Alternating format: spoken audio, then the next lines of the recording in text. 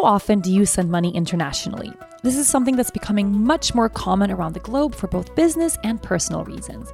We live in a time of travel, and with that comes the need for our money to travel too.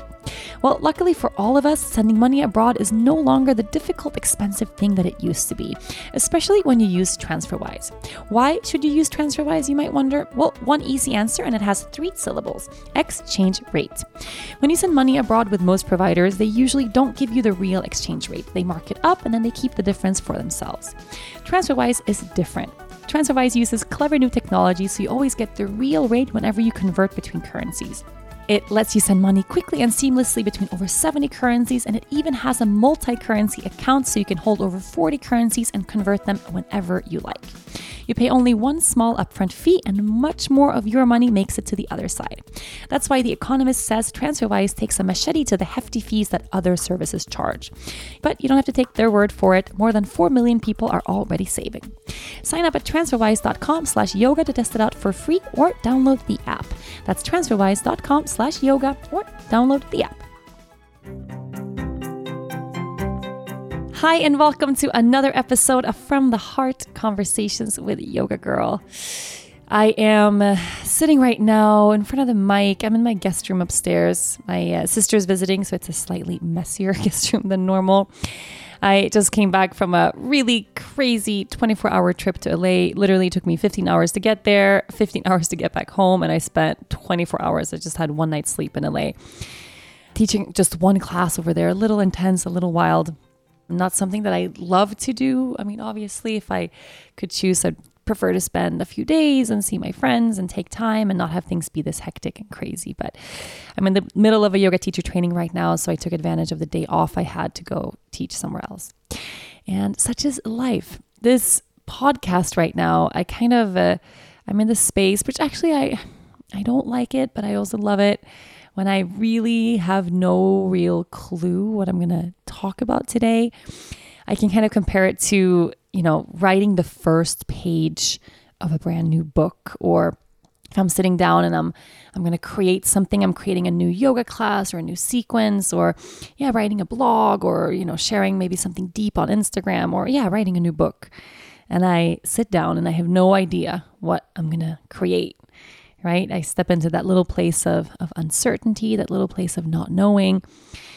And I think I have to let myself dwell there a little bit to get new inspiration and to actually get to the core of what it is that I'm looking to create. And this podcast episode is just that right now.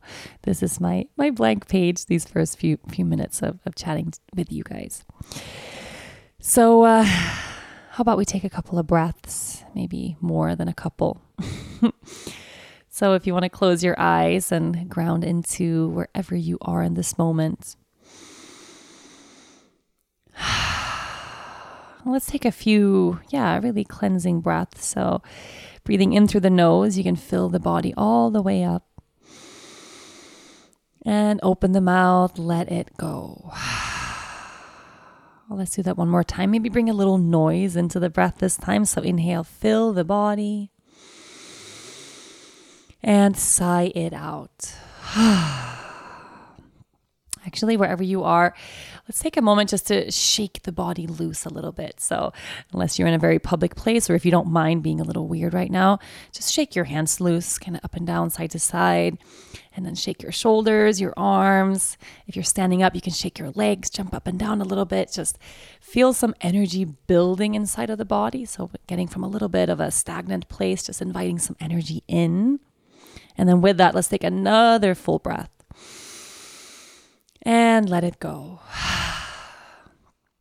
And then placing both hands to the top of your heart, just connecting the palms on top of the chest. And with that, little moment of energy, little moment of release, just checking in. How are you feeling right here, right now, this moment today? So regardless of when the last time you did a little check-in like this, regardless of what that was like, just dropping into this place now. Every moment we close our eyes and we tap inward, whether it's the beginning of your yoga practice or in your meditation or in those moments you have day to day, it's always a new day, always a brand new moment. We feel different in our bodies every single day. more importantly, we feel different in our hearts every single day. And I think that how we feel in the heart, how we feel on the inside really reflects how we express ourselves and how we show up in the world on the outside. So let's drop all the way into that place. And just feeling what is present, taking a moment there to soften a little bit. Sometimes I do this practice and I can almost feel like I have a little wall up, especially if I'm around other people or if I've had a hectic day or something, and then I drop in, I connect, and it's almost like I don't want to feel all the way to the center of the heart, because if I do, I know there is something there that I have to deal with. So sometimes it feels like it's a little easier to keep a bit of a barrier there or a wall up and just not have to look at whatever's there if it's hard. So if you're feeling that now, or if you're feeling a little bit disconnected from the heart, that could be it. Sometimes we don't want to look at what's there if we know it's something we have to deal with or something we have to unpack or some discomfort we might have to sit with for a while. But letting yourself take that step anyway, letting yourself open that door anyway, and just connecting to that heart, that place. And the heart holds so much. Oh man, your heart holds an unbelievable amount of things. There's a capacity that your heart has to continue on no matter what life throws at it. And in your lifetime, your heart has held so much space for love and for sorrow and for sadness and for joy and maybe for grief, for pain, and everything in between. So sometimes when I do that kind of check in, just how is my heart doing? The one answer I come up with at times is just, my heart is tired. Just tired sometimes of holding everything together all the time. It's good, I think, to let ourselves fall apart from here to there. Not all the time, not every day, but actually allowing ourselves that space to not do everything perfectly all the time, to not stand so tall and not be so strong all the time every day, but giving ourselves those moments or days or weeks, periods in our lives where we can actually fall apart a little bit. And sometimes we have to orchestrate something in our lives to actually give us that space. Usually when we get to a place where we begin to unravel a bit, we feel like we're failing. We feel like something is wrong. We're in a crisis. We're having a meltdown, a breakdown of some sort. Actually, I think there's an intelligence to the heart that connects really deeply to the intelligence of this universe, where when we really need to open up and feel, when we really need a big release, somehow life will orchestrate for us a way or a place or a situation where we can do that, where that suddenly is okay, or where we actually have something to point at. So whether that's through something that happens in our lives that breaks us open, that breaks our hearts a little bit, or perhaps suddenly we find ourselves surrounded by something amazing, like we get an opportunity to leave, to go travel, to spend some time and be alone, to go do a healing retreat, to do something just for us, right? Or maybe we find ourselves with unexpected support at home, so we can actually step away from whatever our regular day-to-day responsibilities are and then go do that thing for us. Have you ever been, you go on vacation and then all of a sudden you get really sick? Yeah, you get a break and then all of a sudden you feel, deflated. Instead of doing all the fun, exciting things you wanted to do on that break, you spend that break, low or sick or tired. I think that's how it works. So if you're in the midst of something really challenging right now, instead of looking at that as a failure or as a breakdown or as a crisis, look at that as something genius that's actually unfolding in your life. There is a beautiful intelligence to this universe that creates what we need in the moment we need it. So if you're falling apart right now, it's because right now somehow you have the space to do that. We don't fall apart when we have to keep everything together, right? When we have no support, when we don't have any space to step away, but it happens when it happens because timing is divine. So I feel like I'm kind of not in the middle of a falling apart or a breaking apart, but I am in the middle of contemplating everything that's kind of been put in my path right now. And all the moments in my life where I've actually had a little breakdown or a big one, where I have fallen apart, where I felt my whole life unravel in front of me and around me. And how somehow those moments always led me to where I had to go. Now, of course, I'll never know if, where would I be if that thing hadn't happened, if I hadn't unraveled in that way? Would I still be here where I am today with the beautiful things I have in life? I don't know, maybe we're supposed to go, we're supposed to go where we end up, and there's many avenues or ways to get there, and just some roads teach us more than others. I don't know. But it's left me in a place right now just contemplating this. I'm in the middle of this yoga teacher training. We have 50 beautiful women from, I think, 13 countries in Aruba right now. And every single person who embarks on a journey like that, so this is 23 days immersed in the art of yoga, the art of healing here in Aruba with us. It's impossible, I think, to go through that journey without having something crack open inside of you. And it's part of the process. So as I'm supporting all of these women on that journey and really creating that safe container for them to open up what's meant to open, and to contain what's meant to be contained, and to ground where we need to ground, and to fall apart when we need to fall apart. Because I think a huge part of our spiritual development, a huge part of that evolution of our soul is the cracking open, the breaking open, the falling apart, and then putting everything back together again. We can't grow without it. We can't. And it's sort of an interesting place to be in, I think, holding space for the group in that sense. Sometimes I feel like with groups, I'm kind of, I don't know how to explain it. I feel like I'm the conductor of a big concert almost. I can kind of sense just with energy, with my heart, with love, who needs what. So when I'm teaching, and then in the sessions in between, and all the things, the little mechanics that have to work together to keep a group of 50 women for a whole month elevated in this sense. It's like, it's so much is about intuition and really feeling into who needs what and when do we need to maybe push someone a little bit to get out of their comfort zone, and when do we need to rein someone back so that we don't spin too far, right? So that we stay with our feet on the ground all the time. And I can definitely sense that there is something divine that is always, always present when we have those moments of unraveling. And I think when you look at it with someone else, I can see so clearly in these groups, when we have someone who's really struggling or something comes up in a specific moment, sitting on the outside, being really objective, not moving through that same kind of heart-wrenching process, which sometimes it is, unpacking old stuff and baggage and wounds and traumas, and it's tough work. But when I can look at it from the outside, I can see someone moving through something really heavy and at the same time feel so light, because I can see the purpose of that opening in that moment. I don't know how to explain it other than that. It's just, it gives me this absolute unbelievable sense of purpose, in that we all end up here, for a reason. This is the right place to be. It's the right time to be here. The time is now. And if it wasn't for every single person being here in this room right now, none of this would be the same. And I do my best to try to apply that to my life, to really apply that to my life on that bigger scale. Today, I've had some kind of bickering with my husband.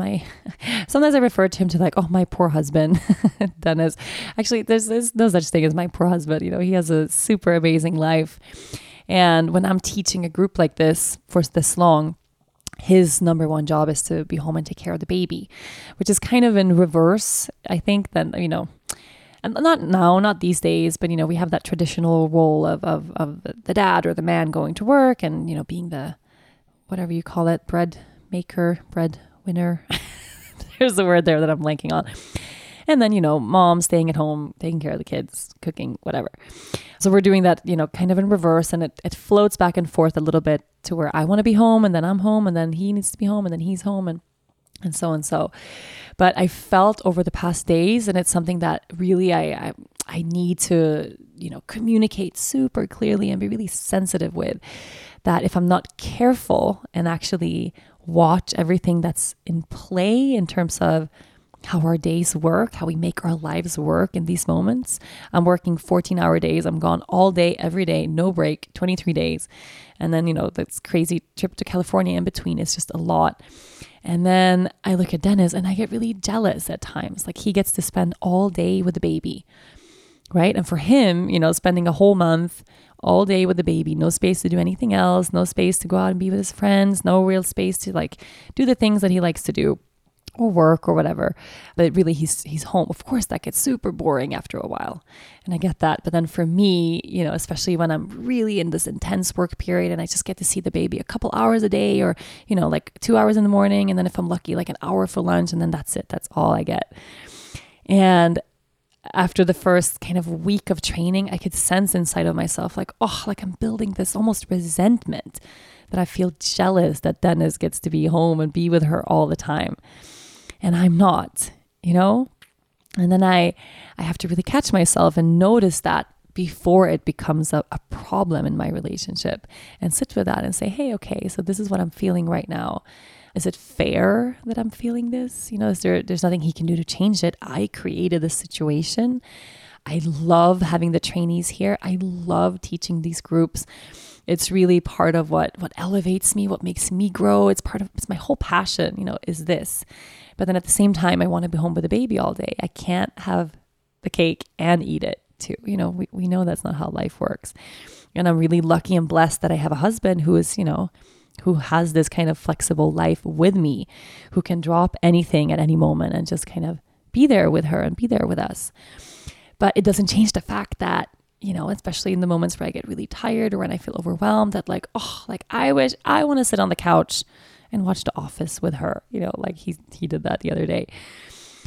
So I have to really catch myself in those moments, right? So that I don't let any of that seep out as resentment when I'm talking to Dennis for no reason, or sometimes tiredness, at least in my life, shows up as frustration instead of just, I'm tired. So let myself be tired and create extra space for rest when I have it. Instead, I get frustrated when everything isn't the way I want it. And it's just because I'm low on energy.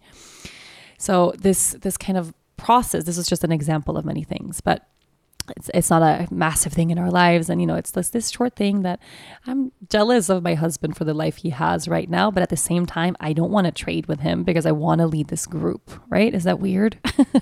I want the cake and I also want to eat the cake, but I want the cake, but I want to eat the cake. And all this stuff.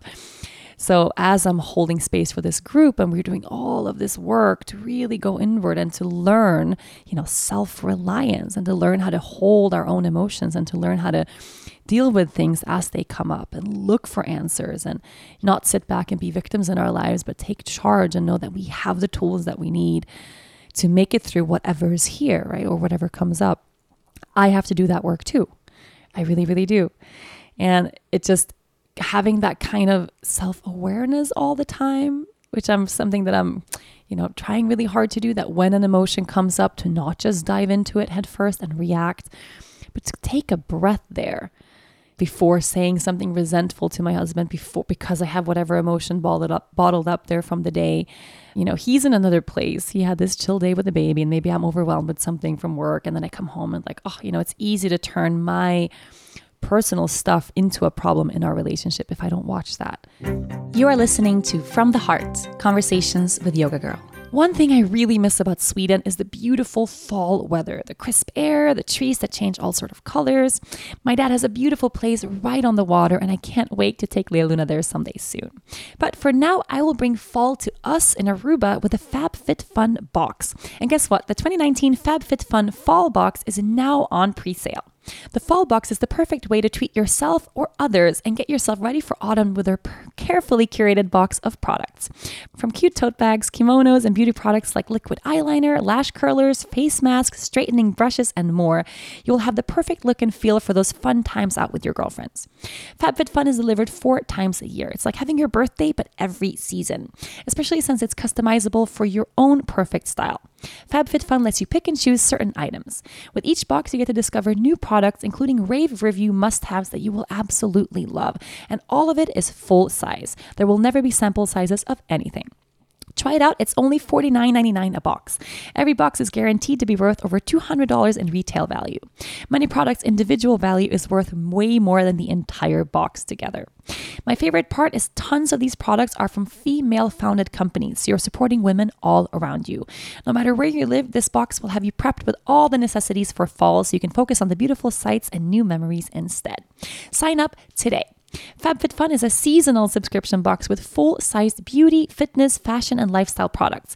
It retails for $49.99, but always has a value of over $200.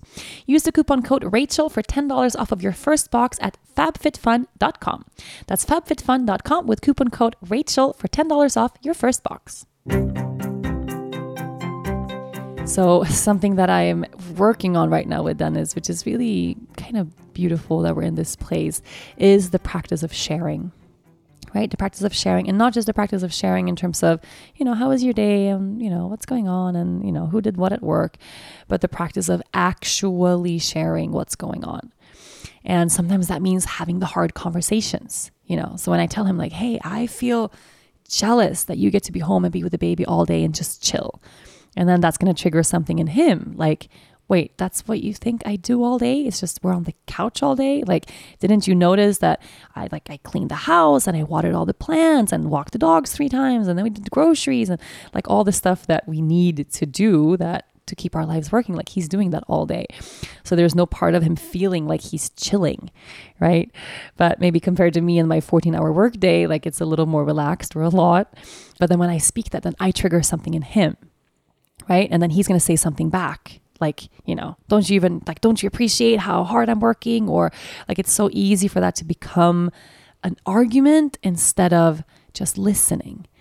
Right. And that's something I don't know if it's part of growing older or growing closer, or I don't know what it is, but I feel like we're getting a lot better at airing those things out and having the conversation before it becomes a big issue. Whereas before, especially when the baby was super little and, everything was, the first year was really hard. Everything was really hard. Hard to be a mom, hard to be a dad, hard to be a wife and a husband. Like everything was hard. And now I can just see that, hey, me sharing that without looking for anything in him, without having to say, I want you to change something, or, I want you to work harder, or I want you to do something different. But just for me to have the space to say, hi, I miss her, which is really as I say that, I choke up a little bit. Like that's the root of all of it. I miss them. I miss him. I miss her. When I'm working all day long, like the jealousy of just wanting, kind of feeling jealous of Dennis's day, it's me wanting to be there with them. And that kind of jealousy that comes from just missing them, it's just comes from this place of total, natural, unconditional love.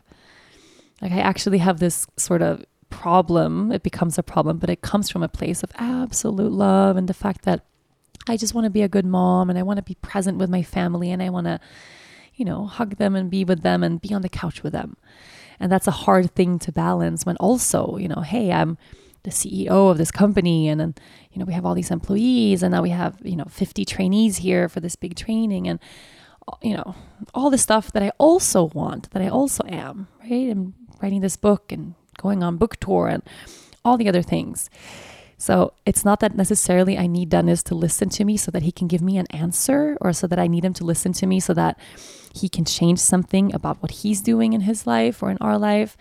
It's actually just for him to listen. That's it. I don't need an answer there. I don't need a change. I don't need action. I don't need any of that. I just need him to listen. And when he can listen from that place of really keeping his heart open, when he's listening not from a place of feeling attacked or from a place of feeling resentful or anything like that, where he's just listening to his wife's, sharing from her heart, then automatically the response that comes from the other end is just compassion. That's it. There's no other response. There's just compassion there. So then instead of feeling attacked, like I'm saying, like he's not doing enough, or like I'm saying that he should work harder, or, from his end, it's like, like I get to live my dream life. Like I know that that's true. I get to do what I love to do and live my passion and work and then come home and, the fridge is full and the house is good and the baby is eaten and like all those things are great. So, instead of feeling attacked, he can just listen and see and, really, really feel that, oh, that comes from a place of just love, of missing us. And then his response all of a sudden is totally different than what it would be if I kind of threw an accusation at him, or if I let that personal feeling of feeling overwhelmed or, jealous or whatever it is. If I led with that, I would have a totally different response. And, this kind of sharing, this kind of speaking to each other without interrupting each other, speaking from the heart without letting anything else standing in the way, dropping that wall we just spoke about when we did that little breath a moment ago, dropping that wall that we sometimes have between us and our hearts, it changes everything. I mean, it really, really changes everything. When we speak to someone with that wall up, that kind of guardedness of, I don't want to be vulnerable here. I don't want to be too intimate here. I don't want to touch whatever is in my own heart because it feels like it's too much. When we keep that wall there, we're going to have totally different conversations with everyone we meet. We're going to connect with people in radically different ways. And it takes work to put the wall down. It really does. We can walk through our whole lives totally unconscious with this massive shield up, kind of waiting for someone to attack us, almost like waiting for the next thing to hit. And that energy, that defensiveness is going to show up in everything we do, and we're going to reflect it and get it back. But when we're able to look at ourselves and to do this inner work, the looking at, what am I actually feeling right now? Why am I feeling that way? Do I feel that way a lot? What triggers that emotion? Is it my inner thought pattern of how things aren't working? Or is it something old that keeps repeating itself in my life? Am I living from this past wound? And that's what I'm relating from now. It's a lot of work to unpack everything that we've been through in our lives and then not have new things lead to new resentment or new baggage, but to continuously, constantly clear everything that comes our way. Man, that shit is not easy. I got to tell you, sometimes I can remember a time in my life, because it's long ago, but before I had my first, sort of spiritual awakening, I was 17 years old. I went to my first meditation retreat, and I had this big light bulb go off in my head. Really, and it was in the silent days that I realized that I never experienced silence in my life. And when I had that experience, that sort of realization of, there's this chatter in my mind constantly, and that voice is judging me and hating me and telling me I'm terrible and ugly and fat and not good enough. And, and I kind of was made aware for the first time of that internal dialogue I was having with myself and how horrible it was. Of course, I felt like I wasn't enough. I was telling myself 100,000 times a day, you are not enough. You are not enough. You are not enough. Change something, fix something, get better. And that realization came with it, this massive opening in terms of, I don't want to live like this. Like, that was my first big awakening, is I don't want to live like this. I don't want to have this life where I'm self-sabotaging, where I'm, drinking unbelievable amounts every day, or partying, or blacking out, or, I was a teenager, I was doing crazy things, smoking a pack of cigarettes a day. Like, I was in a really dysfunctional relationship. So many things just weren't working. And for me, that spiritual awakening was, I don't want to live like this. I want to be happy. And I'd never, not once in my, 17s on earth, ever contemplated happiness, ever contemplated joy, feeling good, feeling at ease, balance. Like, the thought never occurred to me, because I was so identified with that negative thought process that was happening in my mind all the time, all day, every day. And with this negative story of me having this difficult life and coming from this difficult place and not having any chance to change anything. I just surrendered to the fact that life was hard. It would always be hard. And then I was trying to survive it. So from the moment I had that awakening, I realized, well, if I want to have a different life, I have to change something. I can't just sit here and wait for a different life to make its way to me. I have to put myself in the way of that kind of life. I have to change my vibration here and now. And it started with making a lot of changes, right? So toxic things I was filling my life with, like the cigarettes, like the alcohol, like the relationships, that inner thought process of how everything was terrible. I had to rid myself of a lot, separate myself from maybe family members that were really holding me back or weighing me down. Like I had to make those changes to cut away what wasn't serving me. And then at the same time, invite in and make space for the things that really, really were, like meditation. Biggest life change I've ever had came from the practice of meditation. So making space to sit in silence, or dynamic meditation, making space to move and clear out whatever's in the way, also been a huge tool for me. Yoga came later, moving my body in that purposeful way, right? Setting intentions and coming back to the poses again and again of anchoring and being here now. And then after that, so many of the other things that I've invited as a practice into my life, the practice of sharing, the practice of journaling, primal work, going back into childhood, all of that. But all of these things, that's the thing. It takes work to live a conscious life. It really does. And sometimes I can remember that unconscious self, that version of me when I was, 14, 15, 16, like right before that time, where I was just kind of floating around from place to place and I wasn't aware, right? I wasn't aware of how I was feeling. I wasn't aware of how anyone else was feeling. I wasn't aware of where I was going. I wasn't conscious about any of those things, which of course meant that I was causing myself a tremendous amount of suffering. I mean, the level of suffering I was in was unbelievable all the time. My whole life was just suffering. But it also didn't take any work, right? I was just living this unconscious life, and one thing would happen and then the next and then the next, and I would manifest more and more drama. But it was sort of, I was living on autopilot, right? It didn't take any conscious effort. I was just unconsciously playing out all of these things in my life. And then living this other type of life, which of course is filled with so much joy and gratitude and space and health and good relationships and all these beautiful things in my life, it requires a constant effort in terms of being present here now, constantly. And of course, if I kind of take my eye off the ball and I lose sight of what I'm doing or why I'm here or what's important in my life, I can slip back down that track. I kind of formed so many of those pathways growing up. The pathways we form as kids, as children in our childhood, especially early years, when it comes to what people tell us and then how we ingrain that as truth, right? Were we loved enough when we were little?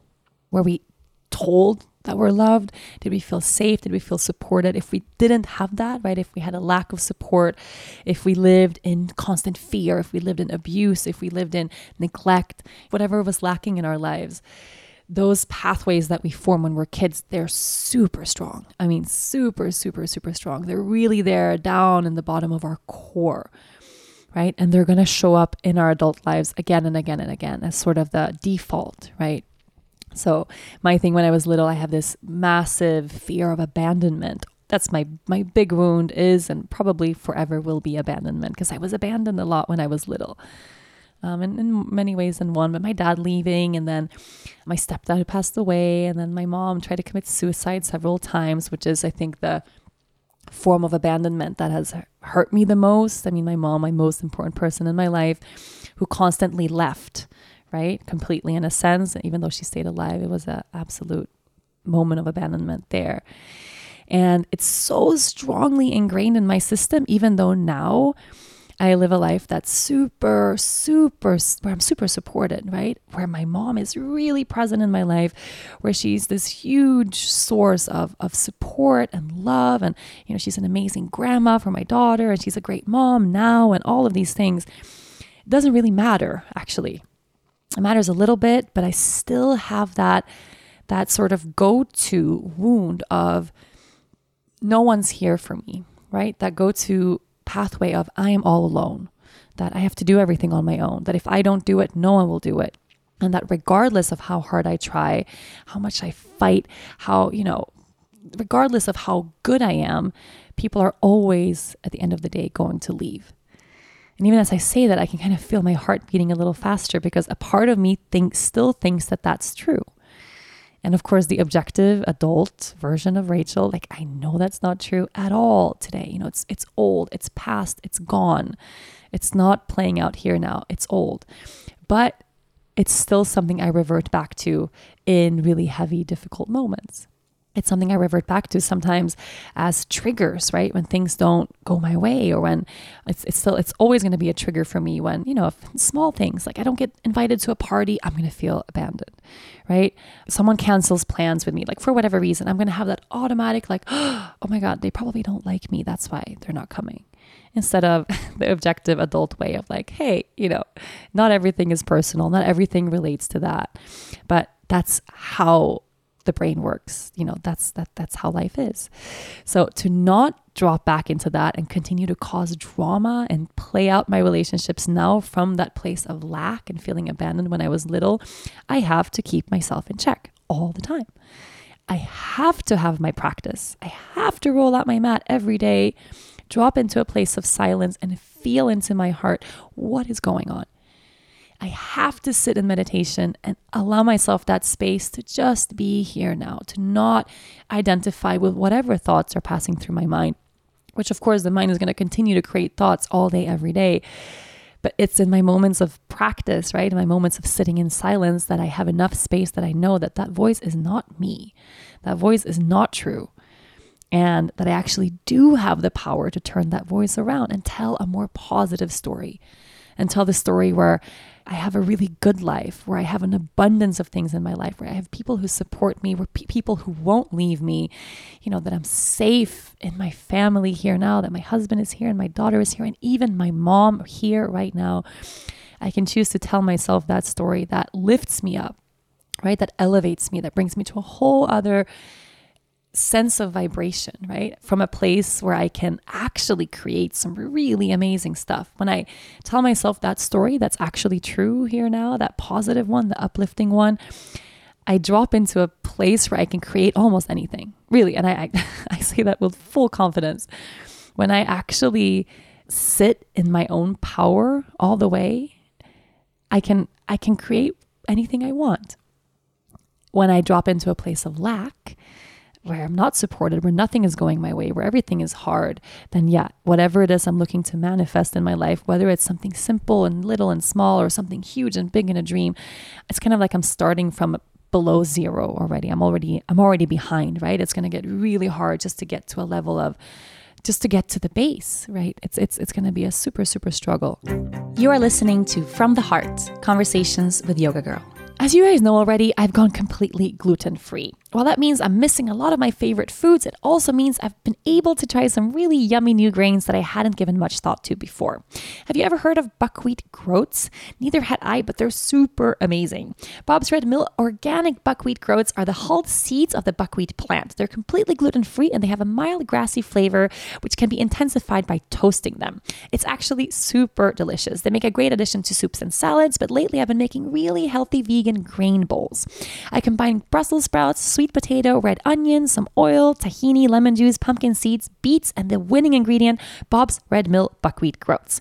It's such a hearty, delicious meal that keeps me full and energized for a really long time. Since I'm immersed in a yoga teacher training right now from morning to night, I need all the energy I can get. For anyone with celiac disease or a gluten sensitivity like me, all of Bob's Red Mill's gluten-free products are processed in a 100% gluten-free facility to ensure no cross-contamination. For anyone with celiac disease or a gluten sensitivity like me, all of Bob's Red Mill's gluten-free products are processed in a 100% gluten-free facility to ensure no cross-contamination so we can feel safe and confident with what we are eating. But Bob's Red Mill isn't just for those of us eating gluten-free. Their flavor-packed healthy foods that actually taste amazing is out there for everyone. Check out their products today. Head over to bobsredmill.com/yogagirl and enter for a chance to win some really great and delicious Bob's Red Mill goodies. One winner will be selected every month. The same goes for all of us, right? It really, really goes for all of us. Life works this way. And we all have our specific tools and ways of being, things we can do and invite into our lives that lifts us up. And it's our responsibility to do those things every day.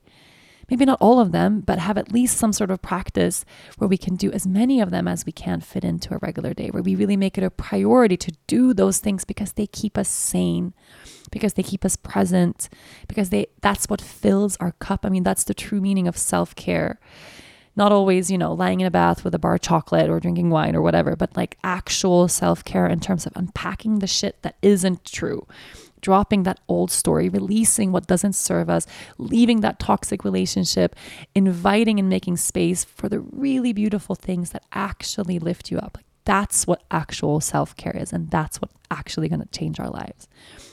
And yeah, if we get lazy, we might revert back to that old unconscious self. We don't have to think about things so much and all the time. And sometimes I can find myself like doing this work all day, every day, every time a trigger comes up, every time I'm in a, argument with Dennis, or every time, whatever it is that's there. And of course, it's not like I'm far from perfect. Many times it becomes an argument still. And then my self-reflection happens a little too late, right?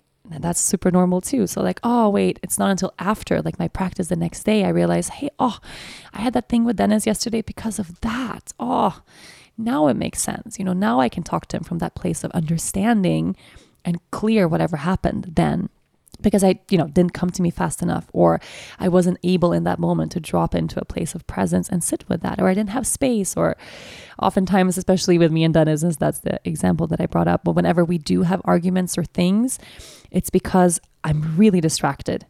So whenever I'm trying to juggle several things at a time, or he has a thing, like we just actually had a conversation about this right before I started recording this show, where if I don't listen to him well, and of course I understand this being a huge trigger, he takes it really, really, really personally. So an example is we're at the studio, we have all the people in the shala, they're doing their work and practice teaching. And then I'm in the office and we have our COO here from Sweden. Like we have a lot of things at the same time.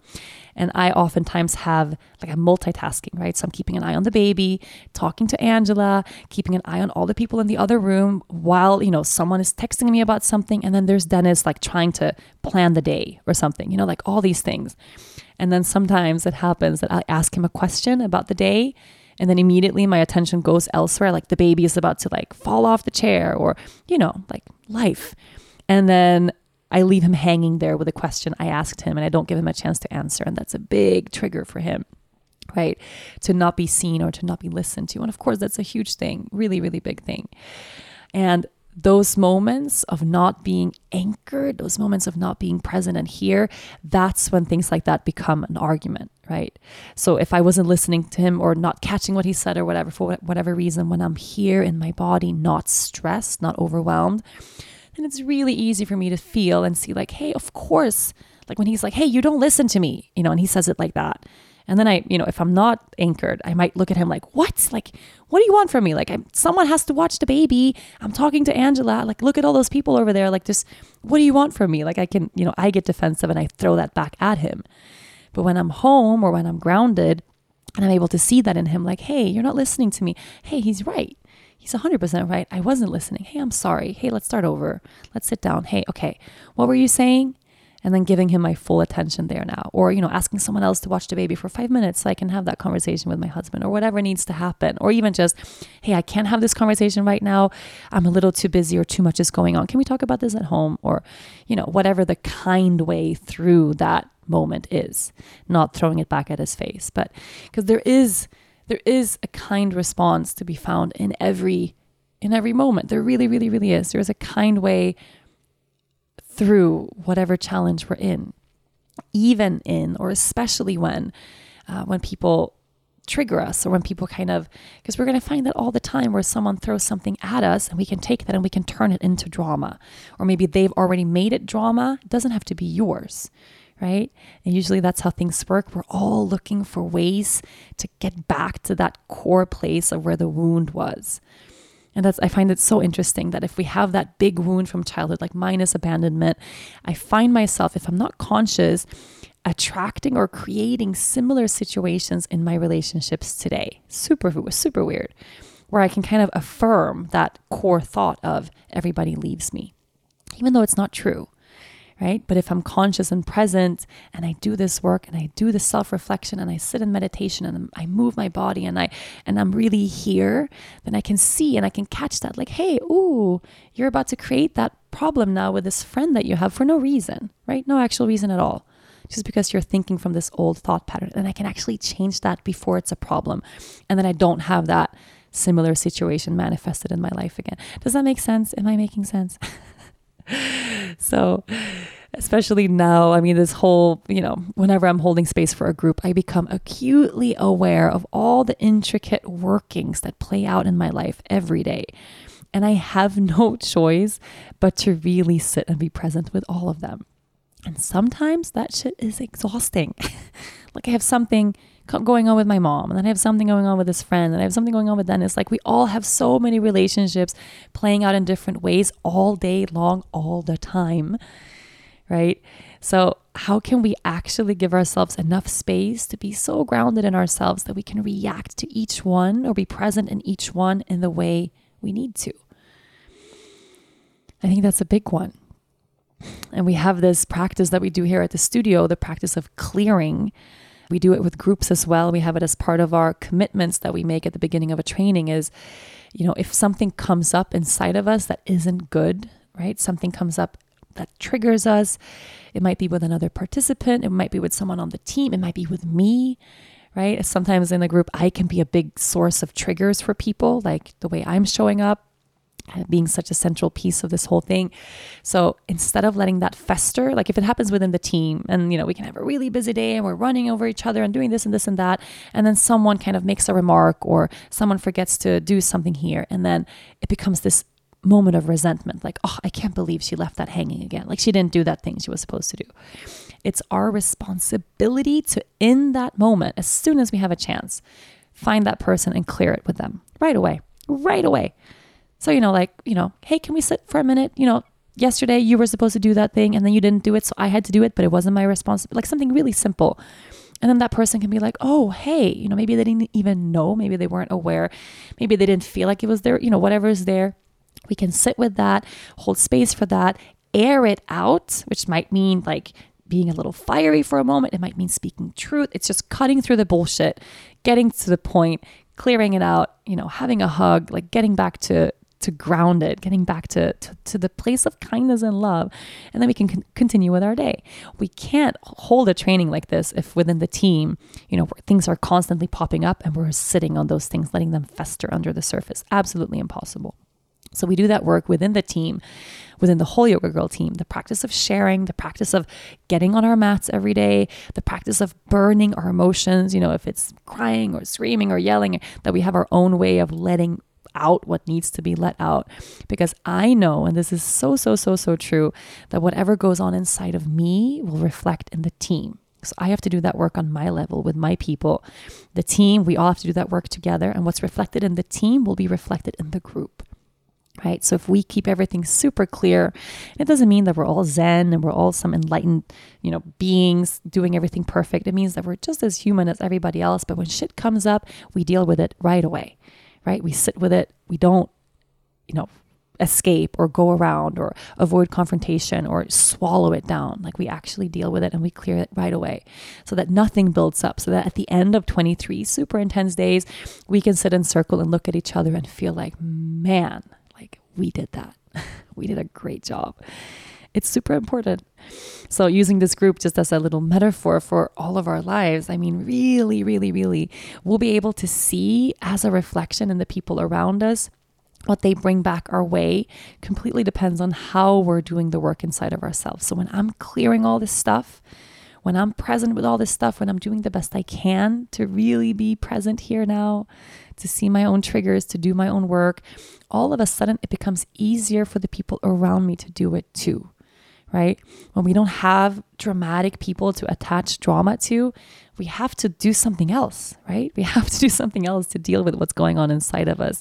So it becomes like ripples on the water. And this is why, and I cannot emphasize this enough, this is why it is crucial that you surround yourself with people who are doing the work, that you surround yourself with people who aren't, toxic or holding a lot of toxic energy, or who aren't creating drama everywhere they go, or who aren't trying to constantly stir things or, deflect things back at you, but people who know how to take responsibility for their own shit and do their own work. And we all do that work in different ways. It doesn't necessarily have to be yoga or meditation or any of those things. Like we all have our ways. But when we surround ourselves with people who are present in that kind of light, living on that other kind of vibration, it's going to be 1,000 times easier for us to do our work as well. So if you're alone right now, if you're the only one, if you're listening to this and you're nodding and you're like, yeah, I feel that. I get that. I'm in that place. I'm trying to do that work. I'm looking at my shit, right? If you're there and then you're the only one, right? You don't have any family around you who's doing that same work. You're kind of the odd one out at family gatherings, or all of your friends think you're a little weird, or, no one wants to sit and hold that kind of space for you to share, to open up, whatever is there. You need to get out there and find some people now. Like really, you got to build your squad. You got to find at least some kind of, social gathering you can connect with. If it's once a week or once a month, or maybe online, you can join the Yoga Girl community online. We have a beautiful community group on Facebook where we do this work out loud. You just search Yoga Girl community on Facebook if you want to join us there. But really, it could be a yoga teacher, a yoga class, some sort of, healing retreat that you do once a year. It can be finding that, one person in your group that kind of is in a similar space and connecting to them deeper. Maybe it's like putting an ad out for a new friend. Like, I don't know, but putting yourself in different situations so you can connect with people who resonate in that same way to help you shine that light a little bit brighter every day instead of diminishing it. Like, we need that. And for me, there's no way I could do all of this if I wasn't surrounded by that all the time. Like, I need people to keep me in check. You need people to keep you in check. And we have to keep doing this work. There's no other way. There really is no other way. So it's my deepest longing just right now, speaking these words, that you feel like you're on that path. Right? That you feel like you're on that path, that you have a way to process. And maybe you feel like, I'm still putting the pieces of that puzzle together. I don't know. I don't have all the tools to deal with my inner workings and with my life right now. I still feel like a victim in these areas, or like I can't control certain areas. Well, at least you're on the path and you're collecting those tools right now. Like, you're reading the books, listening to the podcasts, doing the practice, doing the work, having the conversations, looking to live a better life.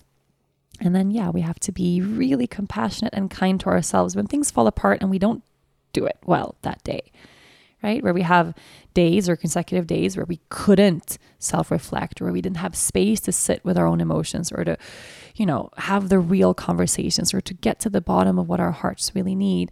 And then we have to be kind to ourselves and go, hey, I did my best then, right? I had a hard week and now I get it. Now I'm here. And then we do that work and we have that practice every day. So if in this moment, or maybe just right after this podcast ends, create a sliver of space in your day to not immediately drop into the next thing, or to fill your time with something else, or continue being busy. So if you can, right after this podcast ends, or create space, at some other part of today, but today, do it today. Carve out some time to sit in silence with your hands over your heart, eyes closed, breathing deeply, feeling your feelings, asking your heart, what is going on? How am I doing right now? What do I need? What's moving? What's stirred inside of me here now? And if something is triggered, or something is hard, or something is, surfacing, then how can I hold space for that? How can I, in a healthy way, release that emotion, or tell that story out loud if I have to, or lighten myself from the burden of holding everything together all the time? And then reminding yourself that perhaps you need to fall apart a little bit today. Perhaps this month, perhaps this year, perhaps you need a little bit of space to just let everything drop and unravel. Maybe you need a really good cry. Man, don't we all just need a really, really good cry? Then create it. Do it. Do it today. Do it now. Don't wait. That's the most important part. Don't wait to live a good life. Don't wait for everything to magically come together in that perfect way, and then you'll start doing the work. No, do the work right now, today. Listening to these words right now.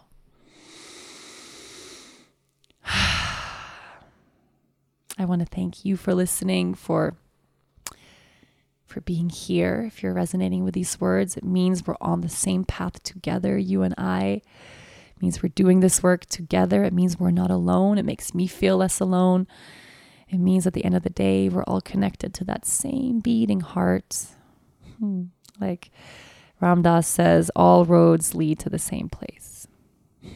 And we're on our way. Thank you so much for listening. I love you, really love you from the bottom of my heart.